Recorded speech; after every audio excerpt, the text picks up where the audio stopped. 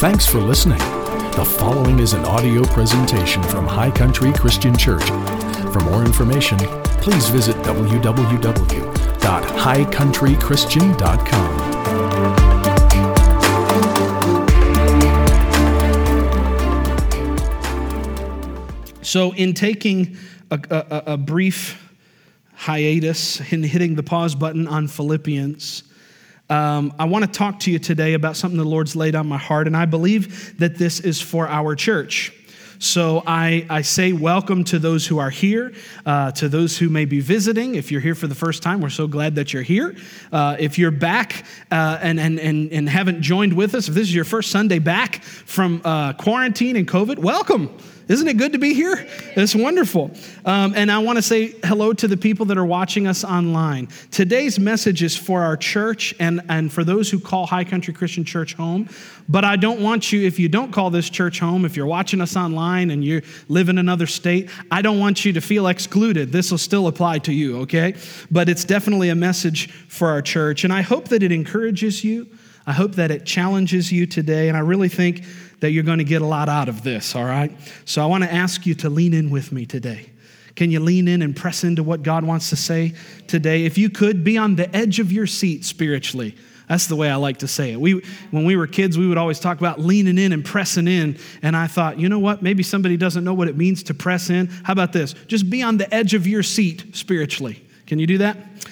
So I want to start with a story and then lead into our passage. About 6 or 7 years ago, while both of our wives were out of town with our children, which happens once a decade, my friend Perry and I went camping in the Linville Gorge. And if you know where that is, it's a little over an hour outside of town, and it's one of the last true wilderness places around us. You can go to Linville and feel like you're really in the middle of nowhere. We didn't go to a campsite. We hiked for 2 hours into the gorge and found a spot next to the river and set up our stuff. So it was a great time. It was a time for us to just really rough it, you know, and we felt like men. It was early September, and the mornings were cold and crisp, you know, but the days were still pretty warm. And we had a great time. We had to ford the river. The bridge was out. Praise God. That's awesome. So we had to go through the river with chest-deep water with our packs over our heads. Man, we felt like we were really conquering the world.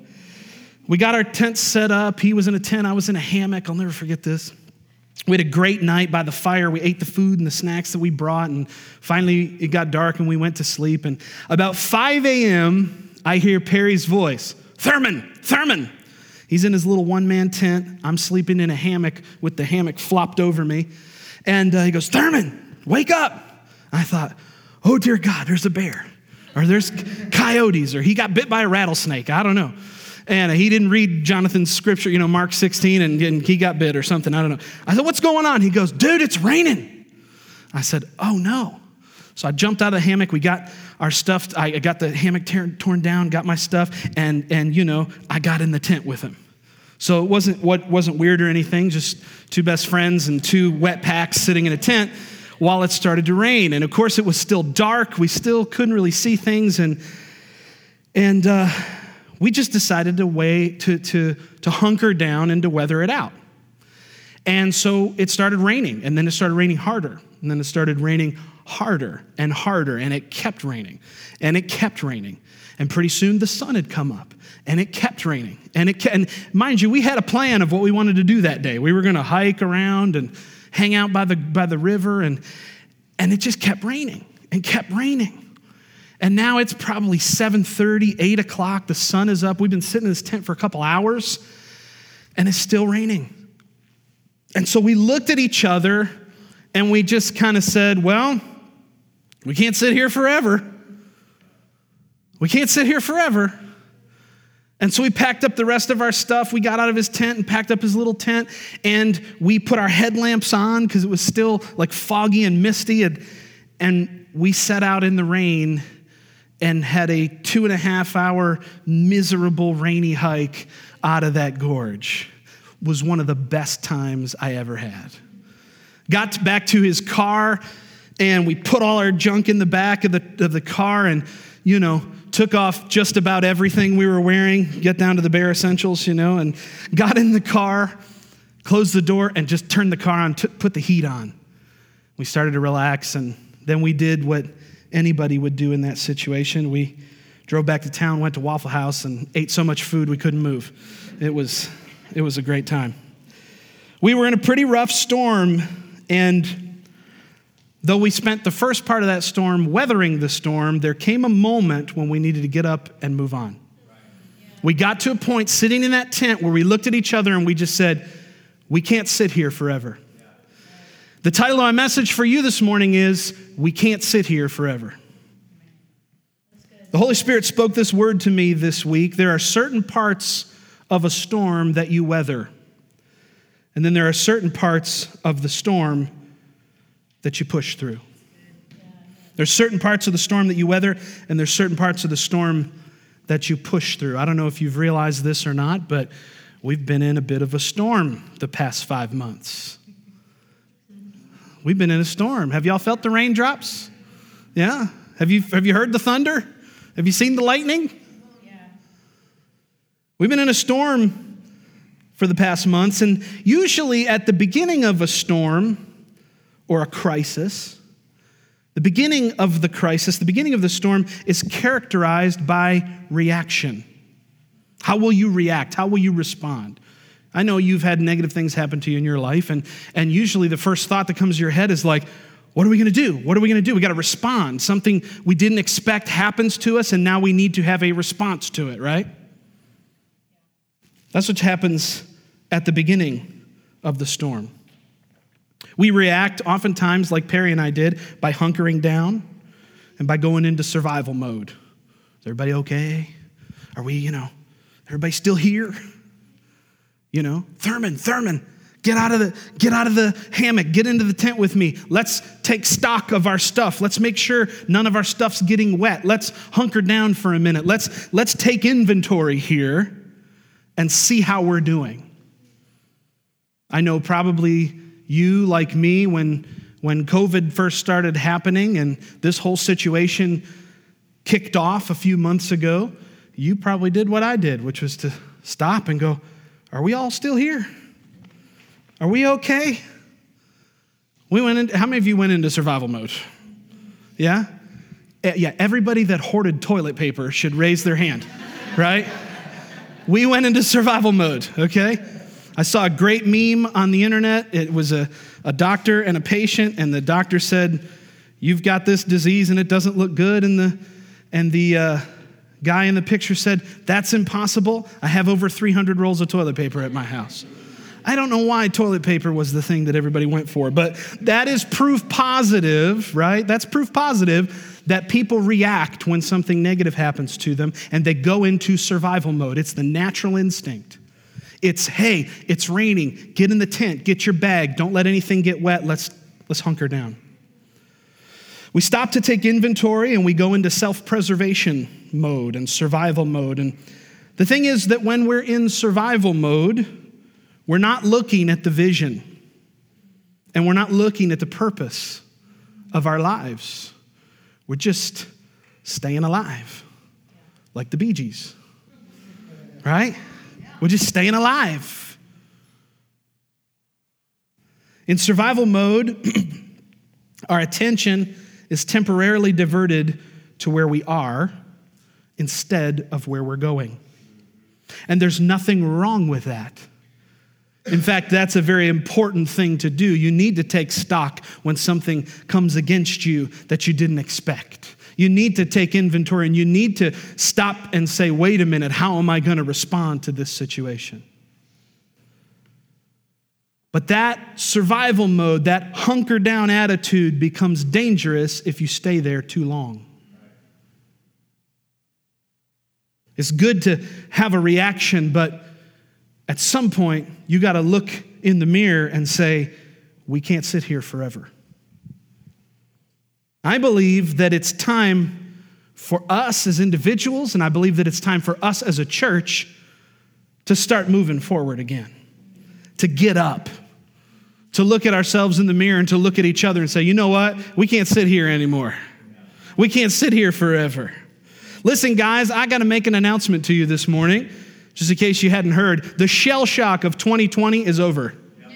Okay? It's August. We're here.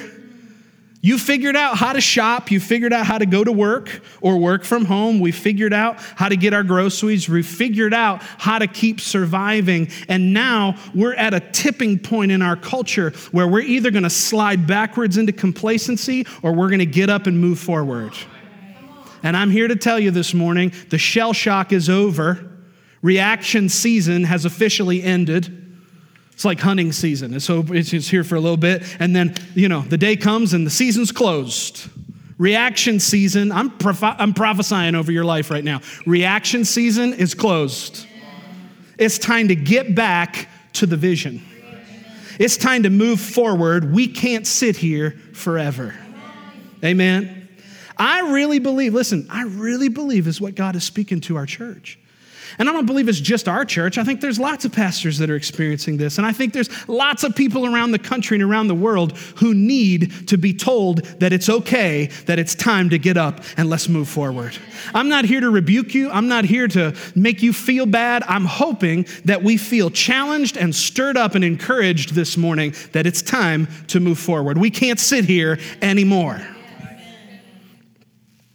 I think it's a word for all of us, amen? I think it's a word for you here. I think it's a word for you watching on the internet today. For anybody that hears this on a podcast later, this is a word for you. You've got permission to move forward. Now, how many of you, by a show of hands, and this is for anybody watching online or listening, how many of you feel a little bit complacent, a little bit apathetic right now? Just raise your hand if that's you. I'm going to raise both hands because it's me, okay? Right? I've had conversations with a lot of people over the last few weeks, and I keep hearing similar things. I'm not motivated, Pastor. I just feel a little bit complacent right now. I don't really know what's next, and to be honest with you, I don't really care that I don't know what's next. I'm just figuring this out. I also hear this, Pastor, I'm afraid of what's next.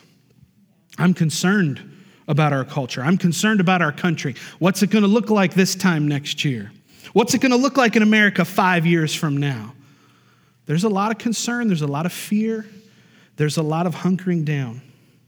And I'm here to tell you that if we're not careful, it will lead us into a place of complacency. And I want to tell you that I believe that one of the greatest tactics that Satan has as a weapon against the church in the time that we're living in is not COVID-19. It's complacency. It's apathy. Don't get me wrong, out there in the world, COVID is dangerous. It's not dangerous in this room because this is a COVID-free zone, by the way. Just in case you didn't know, I just wanted to remind the devil that he can't come through the door. Amen, that we're protected by the blood of Jesus. But out there in the world, sure, COVID's dangerous, but it's nowhere near as dangerous as apathy. It's nowhere near as dangerous as complacency. Sometimes our overdependence on our own comforts draws and sucks out of us the godly desire and the motivation to move forward. I heard a teacher that I love and value very much. Dr. Fount Schultz is his name. And he said one time, if you're not careful, the blanket of comfort will become the grave clothes of the tomb. He said, if you're not careful, the blanket of comfort will become the grave clothes of your tomb. Yeah. I'm reminded of a poem or a quote that I heard years ago from my friend David. He was my boss for about a year and one of my real good friends. And his grandfather told him this quote, and I don't even know who was originally the one that quoted it, but he said this: on the plains of indecision, bleach the bones of millions who at the dawn of decision sat down to wait and in waiting died. It was such an amazing mental picture. It stuck with me. Could you imagine looking out over a field and seeing millions of bones and going, who are those people? Well, those are the people that right when they had a chance to make a decision, they decided to wait it out and they just sat there till they died. Sometimes our overdependence on our comforts draws out of us the godly desire and the motivation that we need to move forward and to grow. Have you ever felt like you just have no motivation to do the thing that you know you need to do? Anybody? Yeah. Can I get a better amen? Yeah. Right. Let me give you some unsolicited advice. If you've ever felt that you're lacking motivation to do what you know you're supposed to do, it's probably a sign that you've been comfortable for too long. It's usually a sign that you've been comfortable for too long. You know it's always harder to get out of the bed the longer you've been in it. Come on, how many non-morning people do we have here this morning? I'm a morning person. I'm like, 4 o'clock. Is it 4:30 yet? Can I get up? No, the longer you sit in bed, thank you for that one laugh, whoever did that. Appreciate it. No, the longer you sit in bed, the more comfortable it is, the harder it is to get out. Pastor Josh, are you against comfort? No, I'm really not against comfort, not at all. In fact, the Bible says in 1 Corinthians that the Holy Spirit, or God, is the God of all comfort. The Holy Spirit is called the Comforter, right? So I believe in comfort. I believe comfort is so important when you need it. In fact, I wrote it like this in my notes. If you're taking notes, I encourage you to write this down. It says that comfort is good for you when you're hurt, but comfort can hurt you when you're good. Let me say it again. Comfort is good for you when you're hurt, but comfort can hurt you when you're good. You see, comfort is what's needed and what's necessary to get us back to the place where our lives are stable. Comfort is what you need at the beginning of the storm when you're taking, inventory and when you're checking on what it is that you're dealing with. How do we react? This is the shell shock has hit us. We don't know what we're going to do. We need to take stock and we need to hunker down. That's when you need comfort. But there's a moment, a tipping point that happens where comfort actually becomes hurtful to you when you get stable.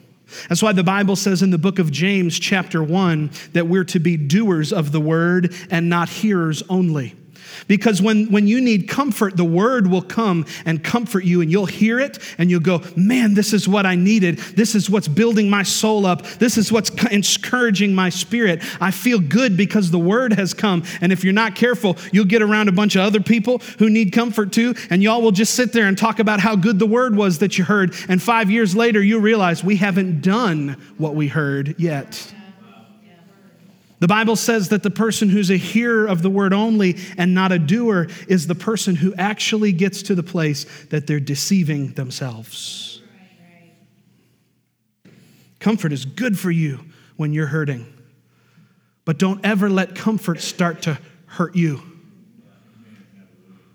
Let's be doers of the word. You see, there's got to come a moment where we say, well, we can't sit here forever.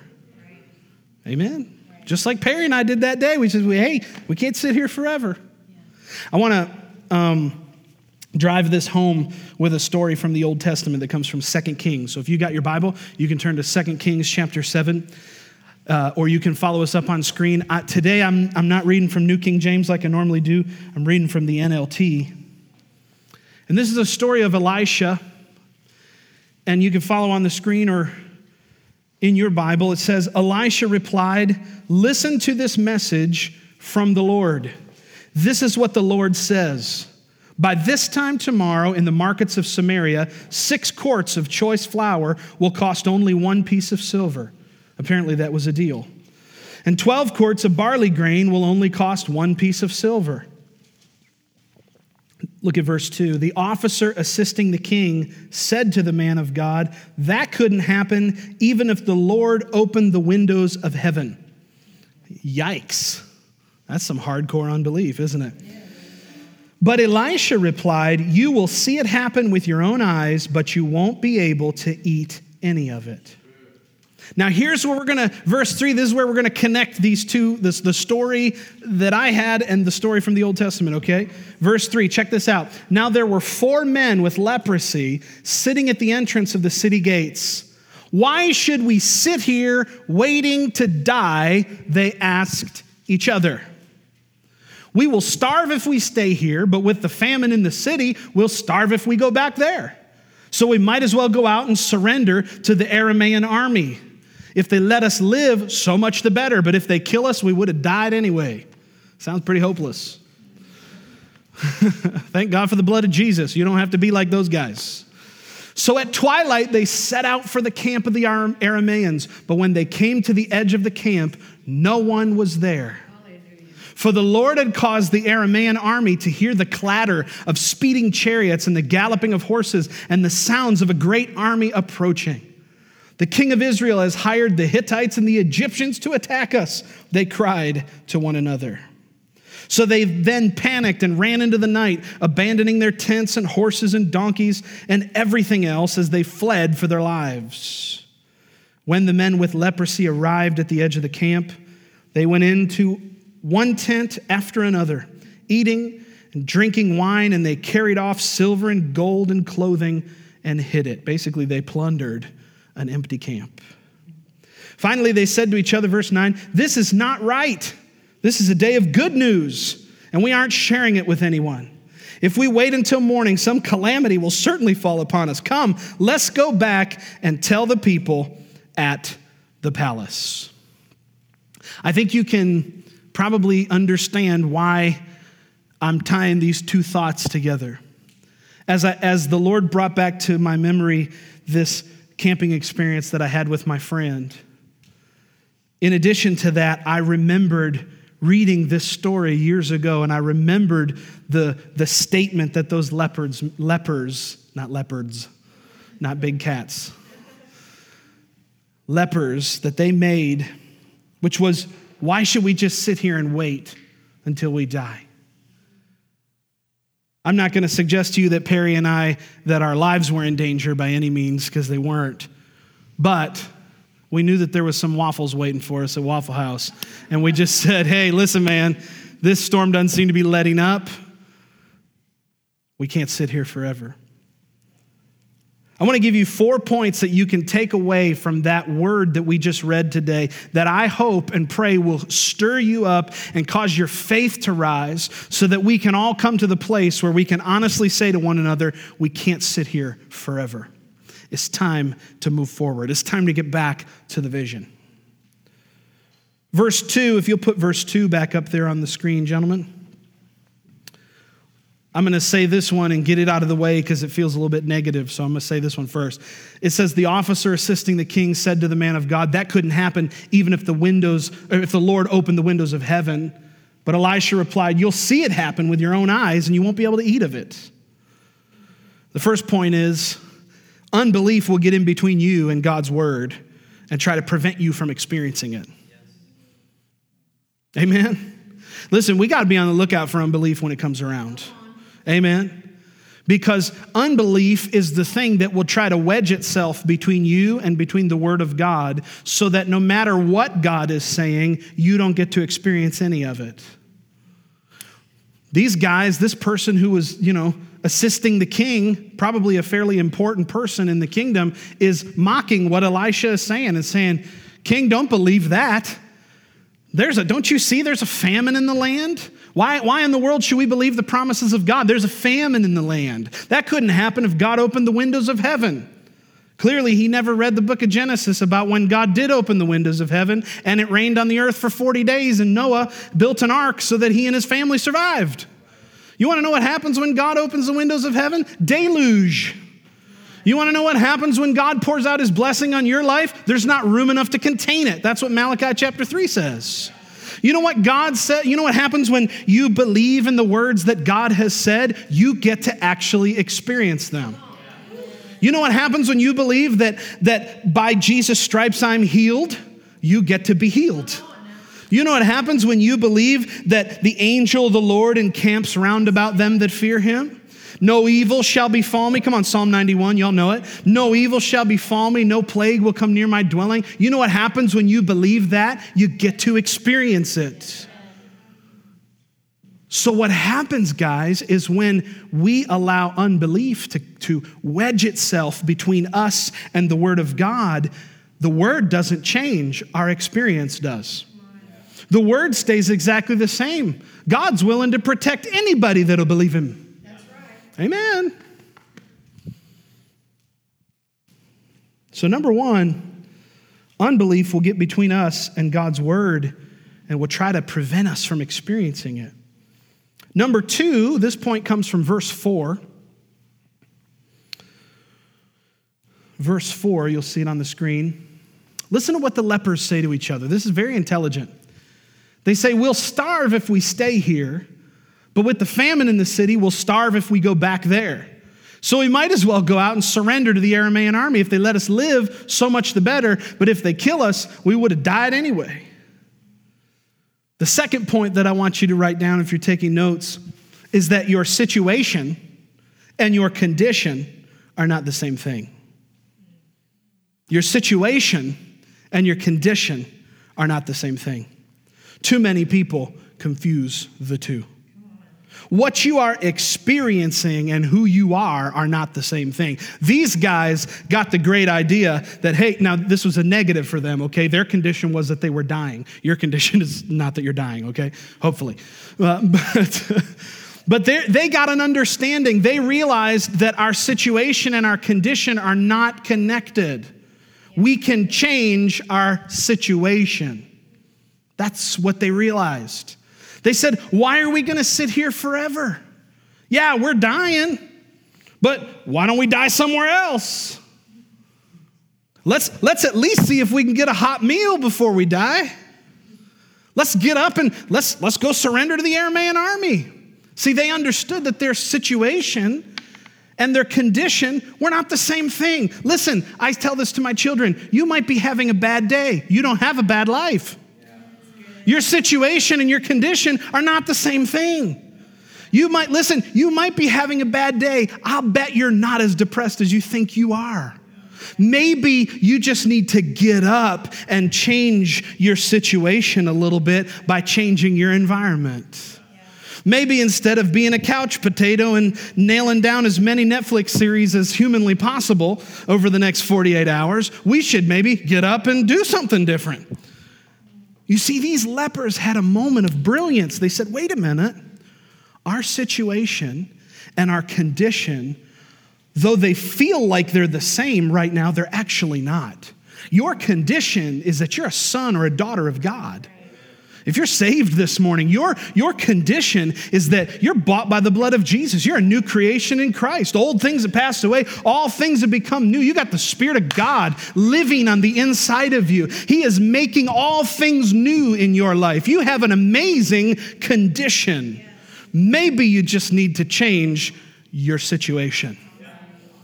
Maybe you needed to be reminded this morning, and I needed to be reminded this morning that our situation and our condition are not the same.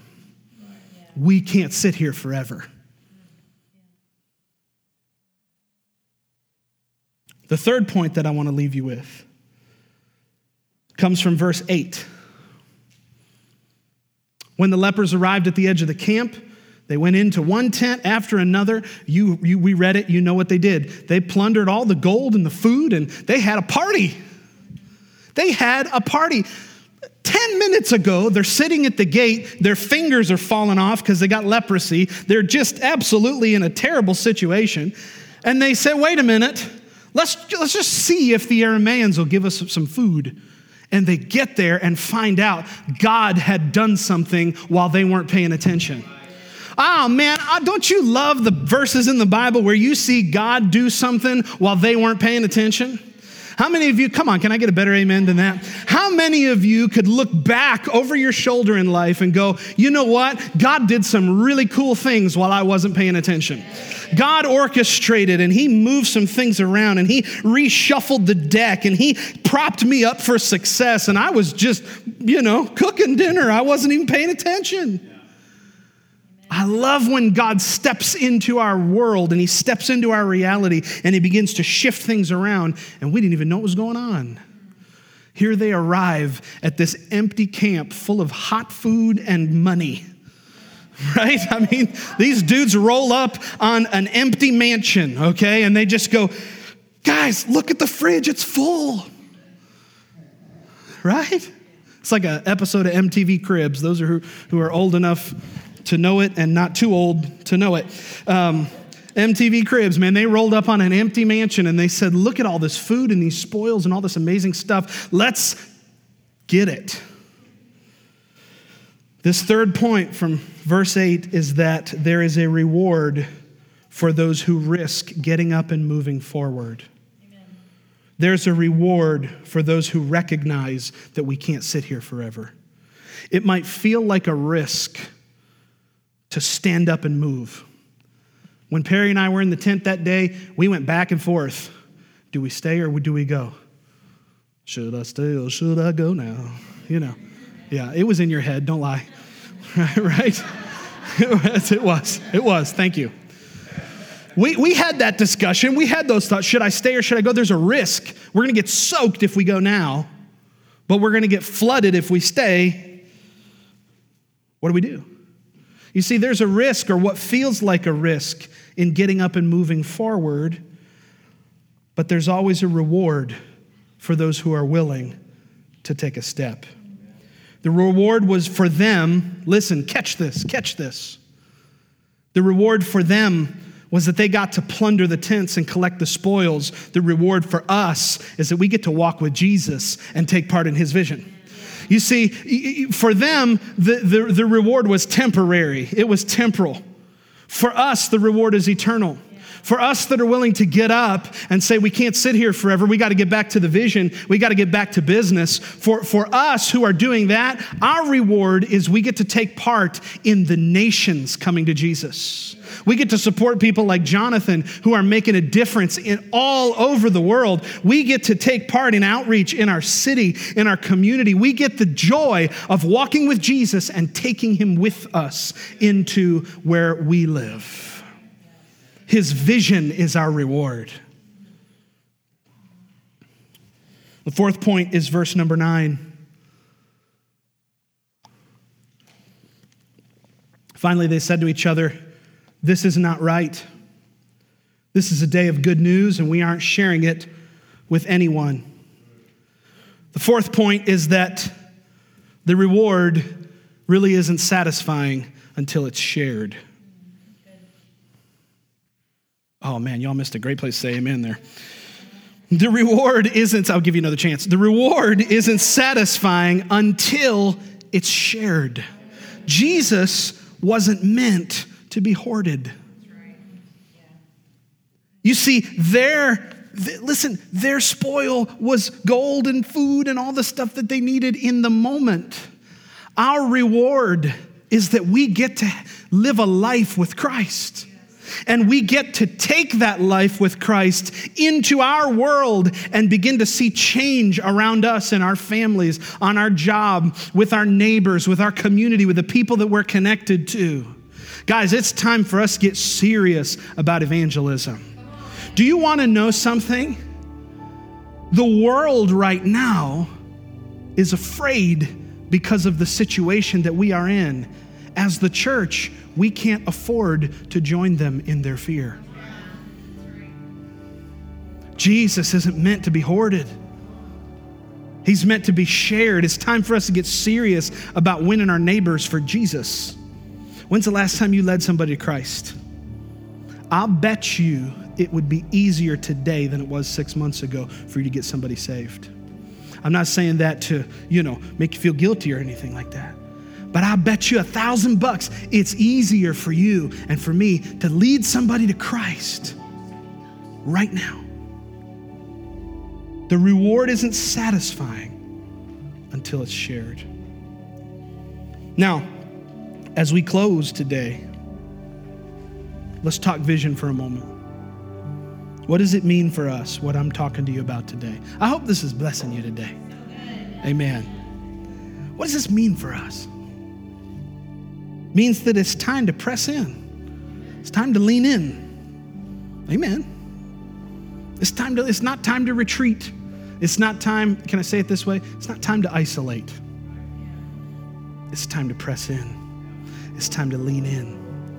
The vision is clearer and stronger and more direct now than it ever has been. It's time to lean in. It's time to pray. It's time to pray. If you're not a prayer person, be one. Amen. Can I just say it to you that way? You know, some people are like, I'm a prayer person, or I'm a prophetic person, or I'm a word guy, or I'm a word girl, I'm a worship person. Whatever person you are, just try on prayer for a little bit. Okay? If you're not a praying person, start right away. It's time to pray. It's time to get serious about evangelism. I just mentioned that a moment ago. Time to get serious about winning people for Jesus. Listen, the reward is never, it never feels as good. It's never truly enjoyed until it's shared. Don't hoard Jesus. Let's get serious about letting everybody around us know. It's time to use your gifts and your callings. Amen. Thank you, Kat. Thank you. It's time to use your gifts and your callings. It's time to get active. Amen. Time to get active. And finally, it's time to find a way to challenge the status quo in our lives. Find a way to challenge the status quo in your life. What do I mean by that? I mean, if you pray for 5 minutes a day, start praying for 10.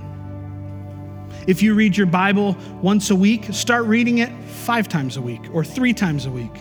Find a way to challenge whatever the status quo is in your life. Whatever the normal is, let's find a way to challenge it. Because here's what I've found: when we challenge the status quo, that's when we get to experience the reward. Amen. It's stretching. That's right. The lepers had to challenge their own status quo. They said, this seat here, this place we're sitting by the gates is really comfortable, but we're dying. Let's move.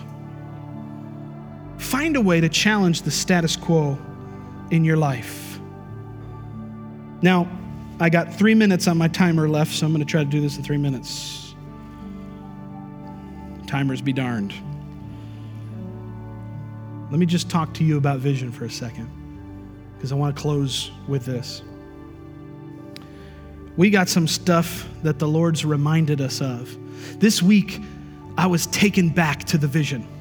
This week, the Lord put the vision right in front of my face and said, this is why we're here. This is what we're all about. This is what our church is for. This is what we're doing. Y'all remember what the vision is? Y'all remember that at the beginning of the year, we talked all about what God was going to do. Remember, we talked about the transformation of life happening in our community. Do you know that hasn't gone away? Amen. That hasn't changed. Y'all remember the 4 points of our vision that we have? Remember, we want people to know Jesus, and then we want people to get connected to the church and to each other, and then we want people to discover their gifts and their callings, and then we want to empower people to put those gifts to use and make a difference. You remember those 4 things? Know Jesus, get connected, discover your purpose, and make a difference? That hasn't changed. That's still here, and God brought me front and center and reminded me this week, this is what you're here for. Because I could even feel myself starting to get into that complacency of just, oh man, we're just going to go through the motions again this week. Let me just get my message ready for Sunday, just so I can know that it's there, and we'll just get through Sunday. If we could just get through Set Up and Tear Down, if we could just get through another message, and hopefully we get through this series. And listen, I'm not going to take the perspective that the world's coming to an end. Amen? I'm just not going to. I refuse. Because the world out there needs to know the Jesus that lives in me and lives in you. We got a job to do. So let me tell you about this vision. We're launching at least 3 new small groups in September. Everybody needs to be a part of one of them. We're getting back to the vision. We're done. Listen, I'm telling you, shell shock season is over. Okay? It's over. We're doing at least 3 new small groups, maybe more. We'll see what God says. It's starting in the month of September, and everybody needs to be a part of one of them. And if you're passionate about small groups, maybe you need to lead one of them. Amen. Say amen. Amen. Listen, look for an email this coming Wednesday about small groups. We have a process for that, and the details of what you'll need to know for small groups will be in an email that's coming to you this Wednesday. If you haven't gotten on the mailing list and the email list, see me, see Brianne, see Tim, see somebody so that you don't miss out. Second thing is that our Next Steps class is going online. We're going to record it in such a way and post it and present it so that when new people come to the church, they're going to be able to take it online if they have to be gone for a Sunday or if they can't be here. Everything that happens in person will be duplicated online because we want every single person to know exactly what God has called our church to do. And that's what Next Steps is all about, is to help people get connected and to discover their purpose.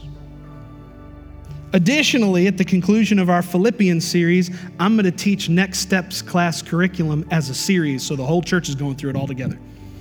Cool? As soon as we finish up at the end of the month, we'll finish up Philippians, and we're beginning of September or some point around there. And as soon as we're done with Philippians, we're going to teach on Next Steps, and you're going to get to hear from the horse's mouth what this church is all about. Sounds like a good thing, doesn't it? Finally, we're hosting 21 days of prayer and fasting at the church office beginning on August 16th. We're going to be praying every single morning here for 21 days for 45 minutes. We're going to start at 7 a.m.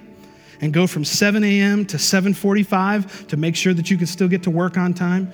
And we're not going to dilly-dally. We're going to get here. Prayer's going to start at 7. It's going to finish at 7:45. We want to respect your time. And here's my promise to you. We'll brew your coffee, okay? We'll brew your coffee for you that day just to make it easy. You can give your coffee maker a three weeks off, Jonathan. You can just, we'll take care of it.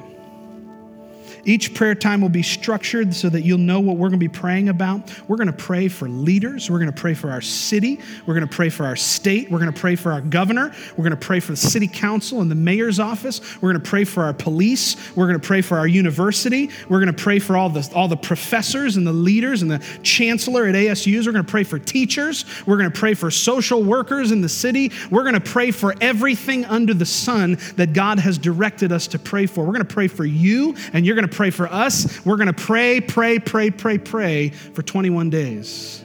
And I promise you, your life will dramatically change if you commit to 21 days of prayer. You say, Pastor Josh, 7 o'clock is early. Yeah, it has to cost you something or it won't do anything for you. We're not gonna pray for 6 minutes at 11 o'clock in the afternoon when you're on your bathroom break. Hello. We're going to come and pay the price. We're going to come when it feels uncomfortable because we're going to be intentional about seeking God together as a community of believers. And I promise you, your family will change. Your attitude will change. Maybe you won't get offended about things the way you've been. Maybe you'll start to notice that there's more joy in your life. I was praying in the Spirit this morning by myself, and the house was dark, and I started after a few minutes. It had been 10, 15 minutes of praying, just me and God, and all of a sudden I noticed the joy of the Lord started to percolate up on the inside of me. And I was immediately reminded of Psalm 16, which says, in your presence is fullness of joy. And the Lord spoke something to me I'd never heard before. I said, Lord, whoa, that's joy, Lord, I feel that. He said, every time you feel the joy of the Lord, you can know that you're starting to experience my presence.